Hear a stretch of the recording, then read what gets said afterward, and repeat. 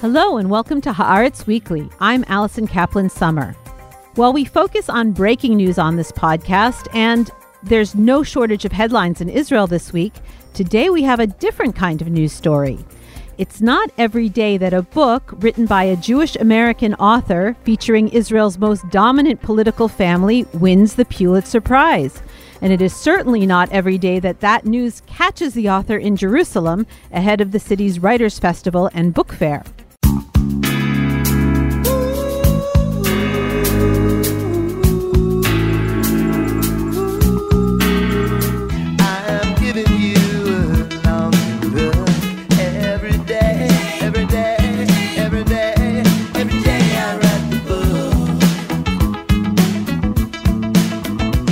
Joshua Cohen, whose satirical novel, The Netanyahus, an account of a minor and ultimately even negligible episode in the history of a very famous family, was published a year ago. He found out that his book won the U.S.'s most prestigious literary award not long after landing at Ben Gurion Airport. Joshua Cohen is 41 years old. He grew up in Atlantic City, New Jersey, and before The Netanyahus, he has written 5 previous novels and numerous short stories. He joins us here in the Haaretz podcast studio in Tel Aviv. My conversation with him is coming up.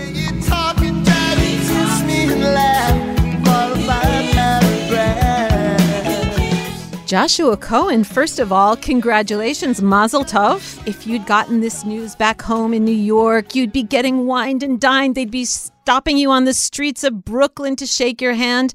And the news caught you in Jerusalem, of all places. Yeah, I guess my unconscious is very strong. I don't know.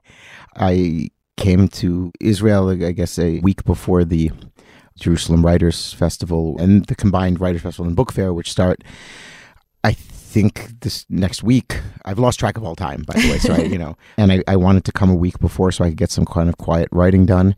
And really, the day after I arrived, I was just about to begin getting some work done, trying to find my way through this book that I am writing. And then I got a phone call that I won this thing. The Oscar winners are all like, oh, I never expected this to happen. Like, you genuinely, did you expect the Pulitzer Prize to land on you this way? If I thought that I was going to win the Pulitzer for a book called The Netanyahus, I would have to be crazy to want to be in Israel when that happened. And look, I haven't slept in a couple days and I've been doing a lot of talking. So I haven't had a lot of time to think. But not only did I not expect to win a Pulitzer, right? There's no short list announced. There's no, that nothing leaks out of that. And I didn't even know the date that the Pulitzers were going to be announced because a book like this shouldn't have had a chance. Forget the fact that it shouldn't have won. It shouldn't have had a chance. It's incomprehensible to me. And I'm not saying that in a modest way. I'm saying it in a way of understanding politics and how literary politics work. I don't want to agree with you, but those of us who are sort of steeped in the world of Israel and the diaspora and know about the family, know about the Netanyahus, couldn't imagine that such what we consider sort of our, niche ghetto subject would be of such interest to the wider world, so much so that you won such a prize. Yeah, this is the largest American literary prize, right? And the book has characters in it that most Americans can't pronounce their names. Someone was introducing me on a very mainstream kind of American TV network, and they said, and now we're talking to the new Pulitzer Prize winner, Joshua Cohen, author of the book, The Netanyah. It's just like 3 or 4 attempts. So to me, it's baffling. Yeah.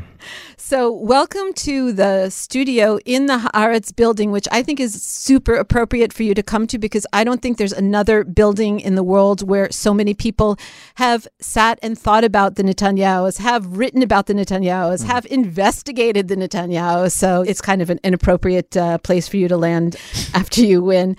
I don't know if there's a record for the longest title for a Pulitzer Prize winning novel, but yours is a doozy. The Netanyahus, an account of a minor and ultimately even negligible episode in the history of a very famous family. It was published on June 22nd, 2021, exactly a week almost after June 13th, 2021, when Netanyahu's record-long prime ministership came to an end. I mean, presuming he's not very fond of your portrayal of his families, one could say it was a pretty bad week for him that week. Yeah, no, I'm sure that he used that week in which to read a book that was newly published in English. Yeah. I'm sure that's how he spent his time. Uh-huh. So, true confession, like many other Israelis, I did not run out to buy the book when it was first published because it came at a time when all we were thinking about and talking about in Israel was Bibi, Bibi, Bibi. The last thing we wanted to do in our spare time was to check out a novel called The Netanyahus. So I came to it in the fall because my colleague Anshel Pfeffer, who literally wrote the book on Netanyahu, he is Bibi Netanyahu's biographer. He wrote the book in 2018. He wrote an excellent piece. It was called The Netanyahus is about so much more than the Netanyahus. And I was like, okay, I saw that headline. For those who have not yet read the book, and I'm going to say yet because obviously everyone's going to read the book who hasn't already. Just to sum it up, I'll use Anshel's words. He wrote, The Netanyahus is a short and riotous novel focusing on historian Reuben Blum, who in the winter of 1959 is the only Jewish member of faculty at the fictional Corbin College. The lives of Blum and his small family are disrupted for a disastrous afternoon and evening by the arrival of Ben Zion, his wife Tzila, and their three sons, Yoni, Bibi, and Ido Netanyahu. Ben Zion is out of a job trying to find a college that will hire him. Blum has been detailed by Corbin as its only Jewish lecturer to chaperone him around campus. And then Anshel writes that these two protagonists are, quote, ciphers for the two great post-war Jewish communities, and the point in history when they met was when those communities were beginning to come into their own. American Jews were just beginning to feel a fully integrated part of American life, perhaps the first diaspora community that could rid itself of the curse of an eternal downtrodden minority, and Israeli Jews, just a decade after gaining independence, were still getting used to Jewish sovereignty. On point? Yeah, I mean, it sounds good to me. Yeah, I think that, I'm very flattered by that review and by that take. You always have the Roman Jakobson problem where an elephant can't be a zoologist, and so I think that's what I was trying to do. It's what I was feeling my way towards. But when you're writing this from the ground up, let's say, it's never that clear. If it was that clear, it would be a lot easier to write books. It's much more sophisticated, by the way, than I described it to friends. I said it's about a bunch of unruly Israelis invading a Philip Roth campus novel and wreaking havoc with the protagonist's life. That was my description. Sure. Sounds like it sells copies. I like it. Yeah. It's got that dichotomy of the serious and really funny, physical comedy. You've said that you were inspired to a certain extent by sitcoms. Oh, yeah. Did you start with the serious or did you start with the funny? I started with this story from Harold Bloom, the American literary critic, who was dying. And he wanted to talk to somebody from outside of academia who was willing to sit around with him for hours as he tried to talk about his life in somewhat of a chronological fashion in order to maybe create a memoir. He ended up writing or putting together a memoir toward the end of his life, but it was more of a poetic memoir about his experiences and introductions to romantic poetry and to Shakespeare, which were specialties. But he never actually ended up putting down on the page the people he met and the people he was around and his own teachers. And, he had a very long and a fascinating life. And I think we were in the middle of some story about, something about Derrida or somewhere, and then Bibi is on CNN in the background. Harold's sitting in front of me. He's in a wheelchair. Right above his head is CNN, and Bibi comes on, and Harold kind of turns around, and he said, I met him. And I think, oh, okay, now we're out of chronological sequence here. Okay, but where? Did you meet him in the 90s when Bibi was UN ambassador? Or is this in Israel?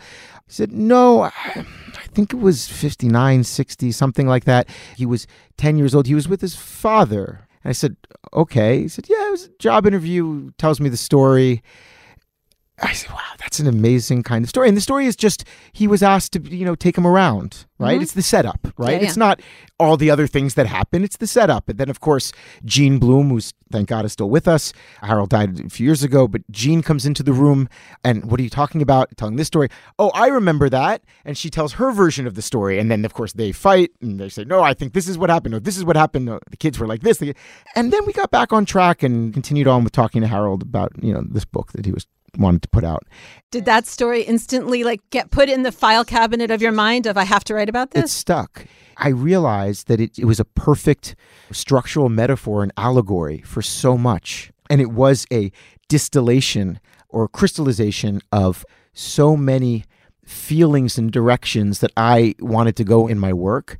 And I think I'm always looking for compression. I'm always looking for the anecdote into which things can be compressed, for the form that really can be made very dense with meaning. And so it immediately had that form of almost of a parable. The mixture of historical real figures like Benzion Netanyahu and your very fictionalized protagonist, Leon Blum, as opposed to Harold Bloom. Right. Why that choice? Was there something just particularly interesting about the actual real-life Benzion Netanyahu that made you say, okay, I'm going to go as close to the real thing as possible, whereas on the side of Harold Bloom, you said, no, I'm going to refashion this character to be more of a contrast, I guess, to Netanyahu? Maybe. I mean, first of all, I never met Benzion Netanyahu, right? And though I grew up in Atlantic City, which is the summer home of all Philadelphia Jews with, who have enough money for a shore house, I know a lot of people and grew up around a lot of people who remembered Bibi. But I never met him personally, but I met Harold and I knew Harold and I loved him. And in many ways, he was too close to me. And also, if you write about a person like Harold, it would be the most unbelievable thing in the world. The man had an eidetic memory. I mean, he was truly a genius. And it would distract from the centrality that the Benzion Netanyahu character needed. Yeah, I think I used their real names really, frankly, because I conceived of this book as a Trump book to begin with. In a way, the Jews came later is a funny thing to say. Do you remember when there was the solar eclipse? Yeah. Right. And, they say, don't look at the solar eclipse. And then Trump steps out on the White House balcony. And what does he do? He looks directly into the sun. Uh-huh. Right. And for me, that's writing about Trump. I couldn't look directly at the sun. I'd go blind. But I'm living under this Trump regime. And I'm from Atlantic City. So I've heard that name for 41 years of my life. Right. I worked at a Trump casino. My father has sued many Trump casinos. It's the David Friedman bubble. This is really a book about the Trump years, and it's a book about, family coming to crash, quote unquote, good liberal who's living the life of the mind, who thinks that that's sufficient unto itself. And then this, raucous family comes and upends their liberal pieties in a way. That to me was essentially my condition under Trump. So the Netanyahus did to Reuben Blum what the Trumps did to America? What the Trumps did to me. Yeah. Yeah, absolutely. During those years, I was writing all these compare and contrast. Trump, Bibi, the father figure that you could never please. They both had these very larger-than-life fathers and the sons, right? Mm-hmm. We were comparing Don Jr. to Yair. Yeah. We all became kind of, amateur psychoanalysts, for a little bit. Yeah. I mean, people in Israel have been doing it about Benzion Netanyahu and Bibi for years. That was nothing new, but that we had this sort of comparative figure in America was... Yeah. So can I ask you how you knew Harold Bloom? Were you a student? No. I think that's why he wanted to spend time with me, because I wasn't someone from the university. He and Jean Bloom were very close with Peter Cole and Adina Hoffman. You know them? The Peter Cole's a marvelous poet and translator, and Adina is a nonfiction writer, an essayist, a critic, and translator as well.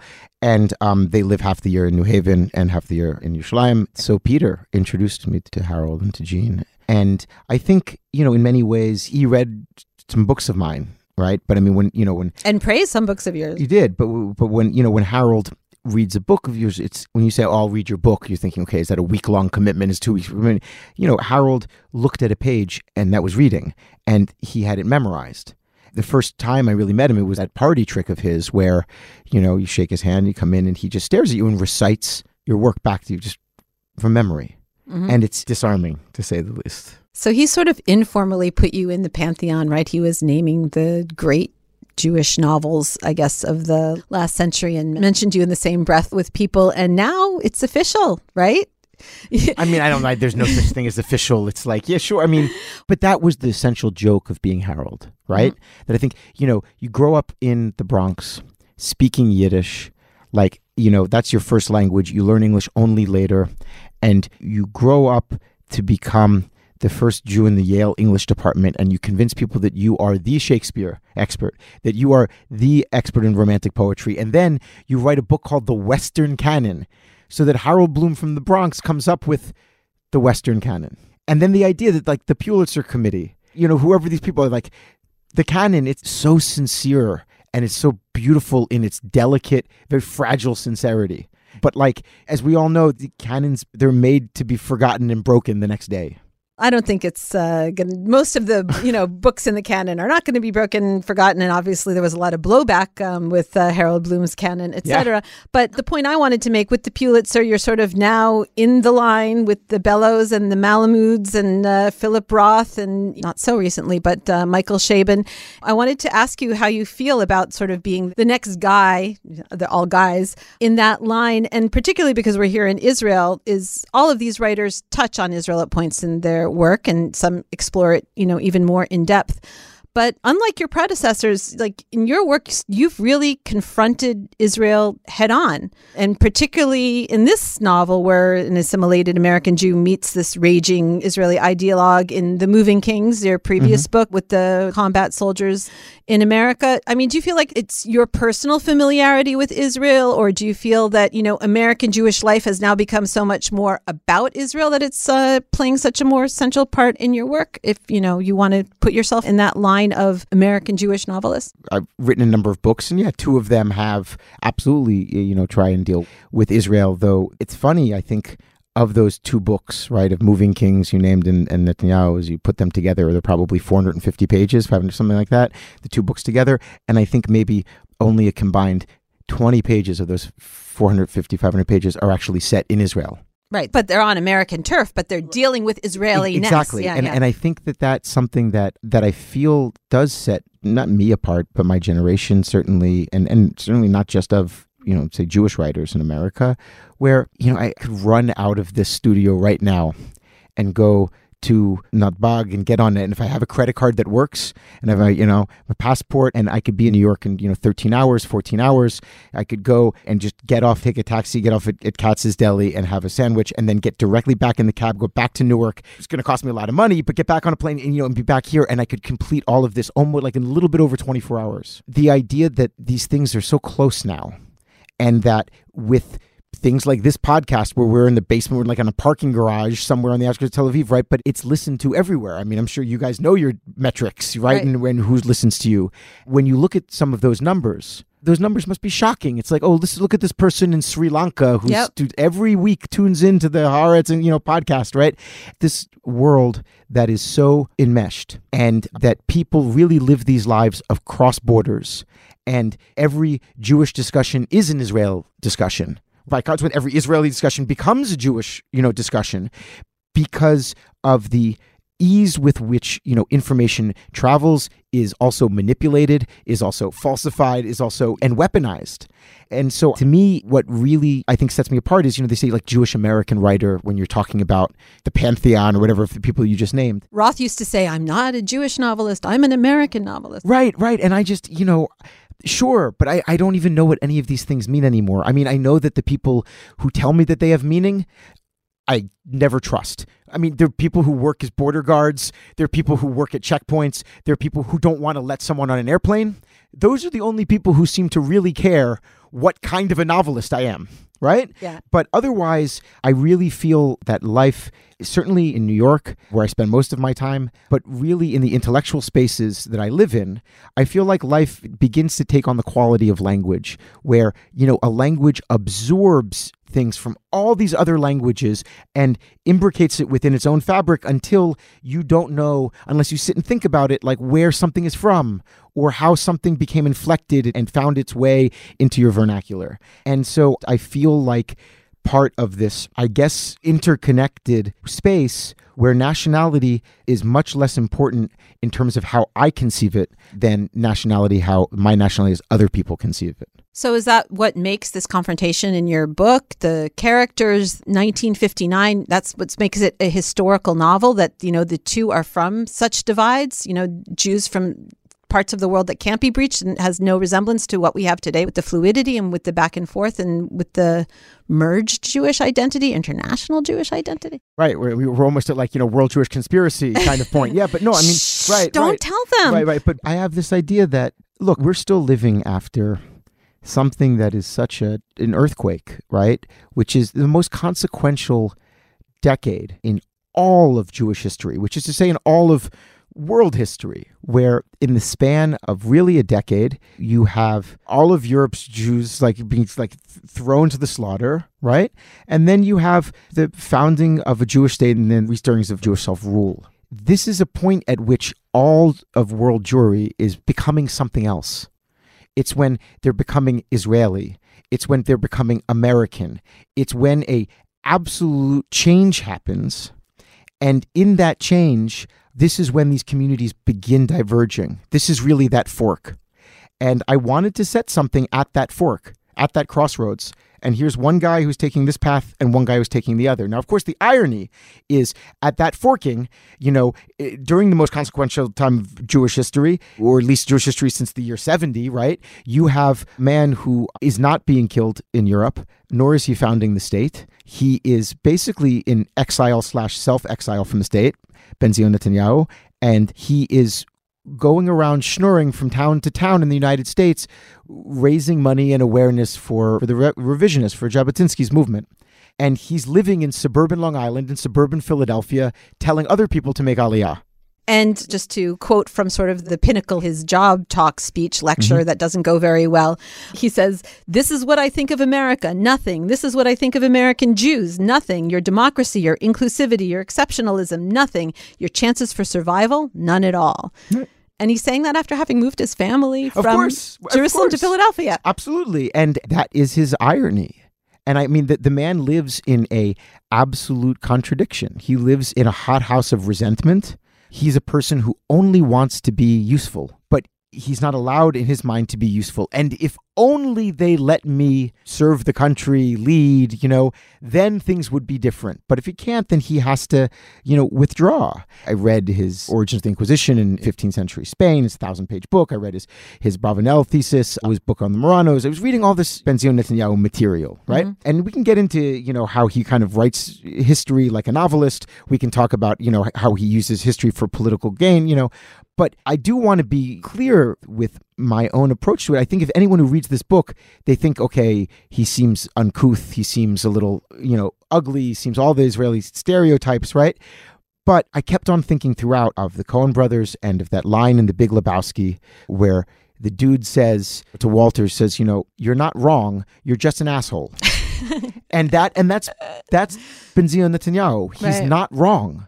He's just an asshole. Yeah. Well, after all his research, Anshel says that this whole story about him not getting a job at Hebrew U, which sort of was set him on his exile trip to America to make it in academia there, was really less about the lack of excellence in his scholarship than the fact that, according to many people, I don't want to say he was an asshole, but let's just say he was not well liked. Sure. I mean, he, helped set off a stink bomb during, lectures, and he's publishing all of these crazy editorials in revisionist periodicals that keep on getting shut down. But it's also something that I find really fascinating. I mean, I think in American terms, we would say the immigrants kept taking his jobs.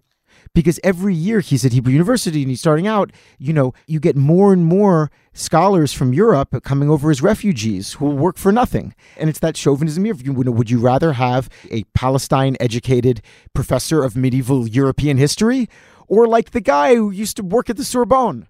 Well, we've naturally been focusing on Netanyahu because we're sitting here in Israel, but just to give a moment to poor Reuben Blum, the anti-Semitism that he experiences on his campus, so you sort of revisit some of the territory that we're familiar with in Philip Roth campus novels, etc. That hush-hush, waspy kind of anti-Semitism that happens there, it almost seems like kind of quaint now. Yeah. Right? Yeah. I mean, if you're writing about a Jewish professor in a campus novel now, boy, would it be different. You really felt the date there. Right. I mean, but I really wanted to layer on. I think about it almost as an archaeological technique of you have the strata of 1959, 1960 in its most material sense. I wasn't around 1959, 1960. I don't know, but you want to make it look like you think it looks, and you want to have the themes that you think were around. But the idea then to layer contemporary identity politics debates on top of that, and the idea of discussions of safe spaces, for example. I realize if you take a left-wing discussion of a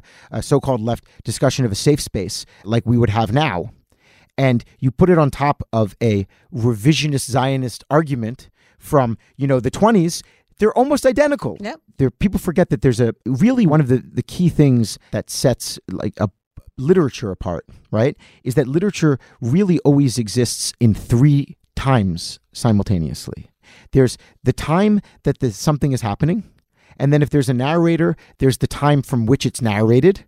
So this book is obviously, it's Ruben Blum looking back on his past. And then there's the time in which someone's reading it. And so you have to sort of triangulate among all those periods in order to, I think, create a sense of distance and change. Mm-hmm. I made Ruben Blum a professor. Shamil. Yeah, and a professor of taxation studies, or Yeah. the history of taxation and taxation's influence on political events. First of all, I don't know if that's a real discipline or not. I was thinking a little I'm bit. sure it is. There's a discipline for everything. Sure, Yeah. right. Someone wrote a thesis about it, definitely. I don't know if there's a department of it, but, Benzion Netanyahu, a lot of his writing about medieval Europe and medieval European history, it always involves, these vizier-like court Jews, right? Like the Hofjude, the Judio del Corte, these Jews who were tax farmers for the nobility, right? They were people who basically, like, some duke wants to go to war, you get the Jew to get the money, to get the army to go to war. So I wanted to have the Ruben Blum figure almost be this sort of court Jew, the professor of taxation studies. But I was also honestly thinking a lot about Harold, and this is why there's so much Harold Bloom in the book, because it's the idea of taxation is, what do you owe? You pay taxes into a common civil society. You put your money in with your neighbors. So it's the roads you use in common, it's the pipes, it's the wires, it's all of this infrastructure that creates our common space. And I was thinking about Harold's anxiety of influence. Essentially the idea that we wake up, we're all too belated. We're born too late. Everyone feels like they're born after everything great has happened. And we look at everything that's been made from the past until now, and it completely intimidates us. How can we possibly contribute anything? How can I make anything original? Who am I with all of this history on my back? And so it's Harold's psychoanalytic idea, essentially, that in order to give us the smallest amount of space in which to create or which to live, we have to willfully misunderstand the past and say, you know what? Only I can correct it. And that's how an artist can then add something to the canon, right? If they say the past was wrong, but I can correct it. And what's funny is that I think creates an enormous space for you to be creative, but for an artist, but if a politician thinks that way, that all of the past was wrong and only I can correct it, that's how you get a Bibi. Or a Trump. Or a Trump. Or a Trump. No, absolutely. Absolutely. I have to say, as someone who lives in Israel and contact with Israelis all the time, a lot of Benzion Netanyahu's ideas don't seem that, it's still kind of the direction of the Israeli school system. I've had 3 kids go through it, Holocaust, disaster, and at the end of the road, the land of Israel, and that solves everything. That's still like not uncommon. And then lunch. Right. Yeah. Yeah. Absolutely. But in many ways, everything in Jewish history is set up to argue against the existence of Jewish history, right? The cyclicity of Jewish history where, it doesn't matter what's the difference between this year and this year. What's the difference between that exile and that exile? Well, it doesn't matter because in every place we are hated, in quotes. In every place we are murdered, in every place. And so the idea that there's a constant repetition of disaster and then there's an ultimate redemption is a version of history that is essentially anti-historical. And so one of the great contradictions of Benzion Netanyahu is that he's a historian who doesn't believe in history. I have to ask, you spend a lot of time in Israel? You spend a couple weeks a year, et cetera? Oh, yeah. More than that sometimes, yeah. I mean, not during COVID. I was here in November, but very briefly. But I mean, before I hadn't been in 3 years. And you speak Hebrew, you understand Hebrew, you read Hebrew literature in Hebrew? I mean, not of Benzion Netanyahu's era, but yes, more contemporary things. Yeah. I mean, certainly some of Benzion Netanyahu's letters of the 50s were pretty tough. Yeah.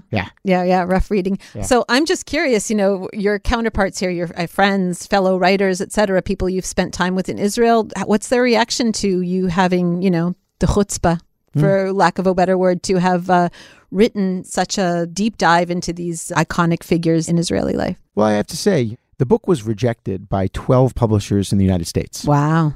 So let's just start with that. By 12 publishers in the United States, they rejected it.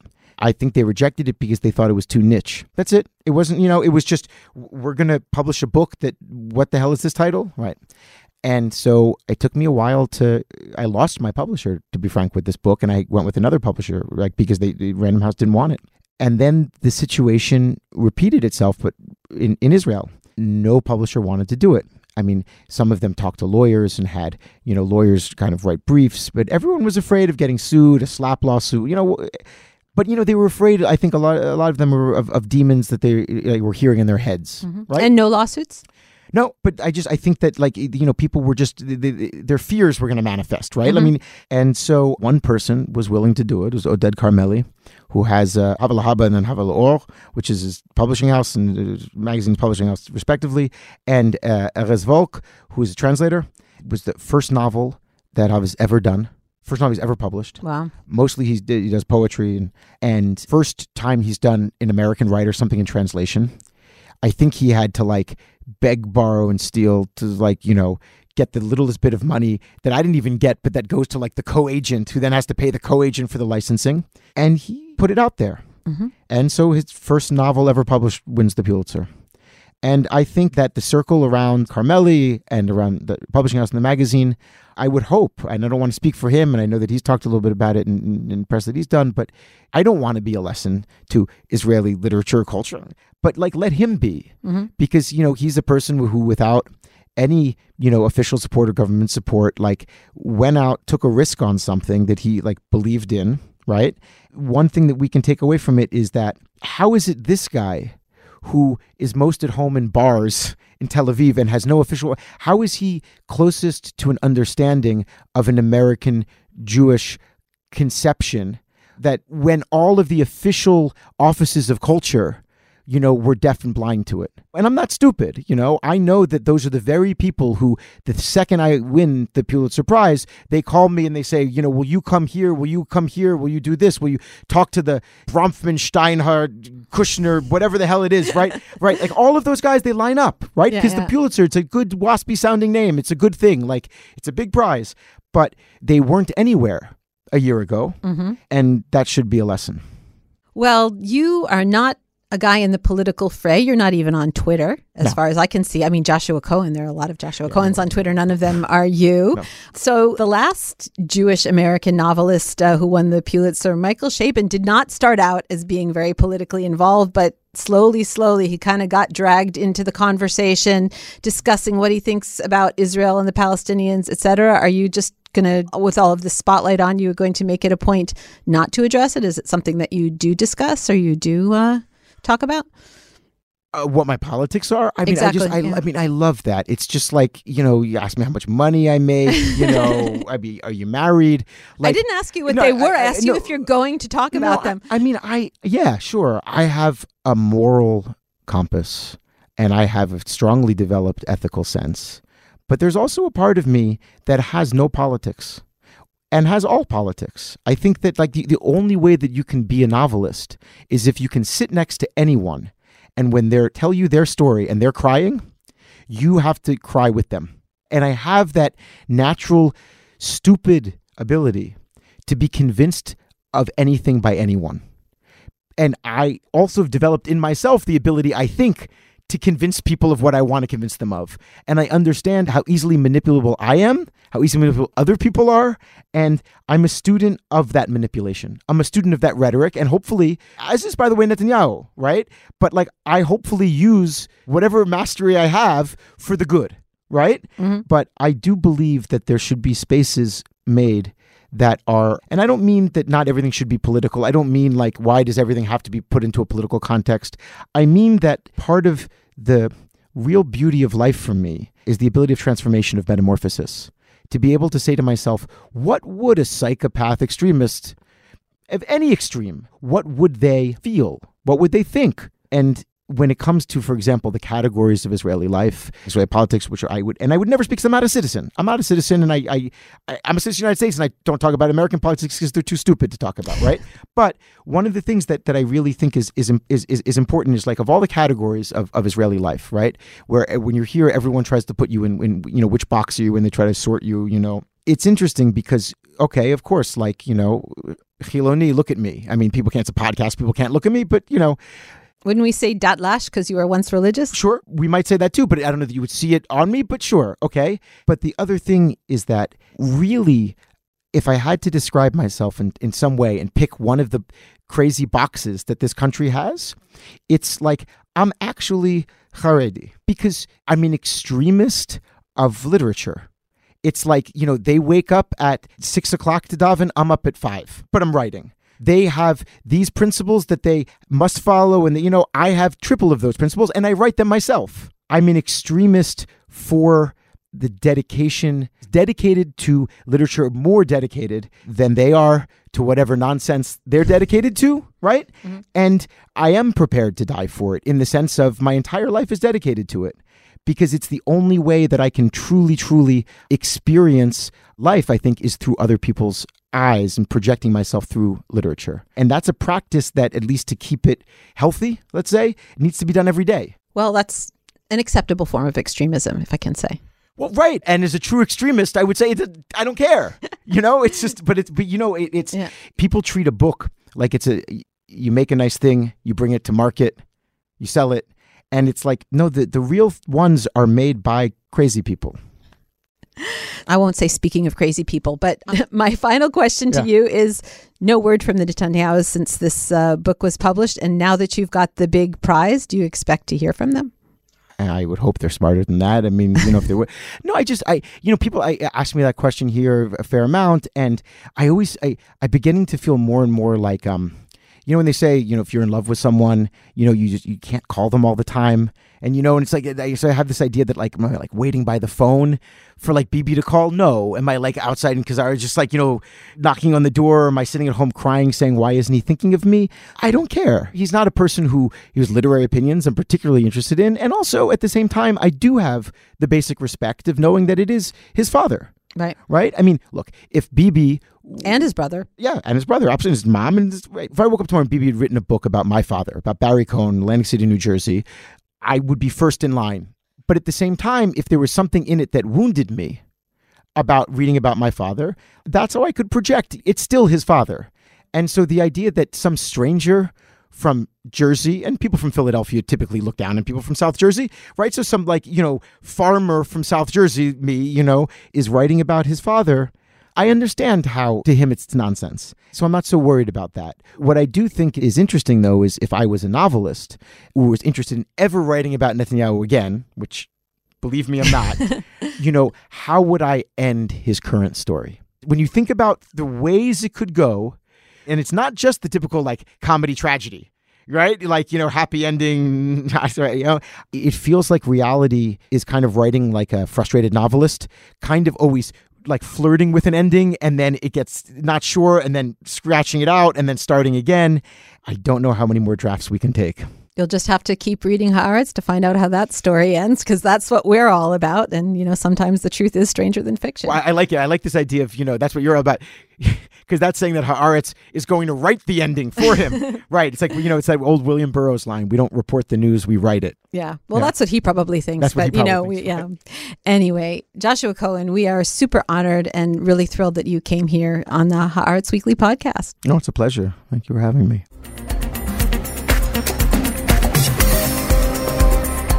And that wraps things up for Haaretz Weekly.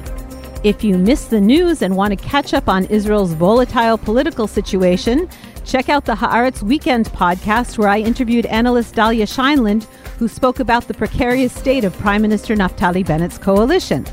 And tune in later this week when Amir T-Bone will be hosting Haaretz Weekend to discuss this week's events. Many thanks to Joshua Cohen, to producer Amir Factor, and editor Maya Ben Nissan. I'm Allison Kaplan-Summer. Until next time, shalom from Tel Aviv.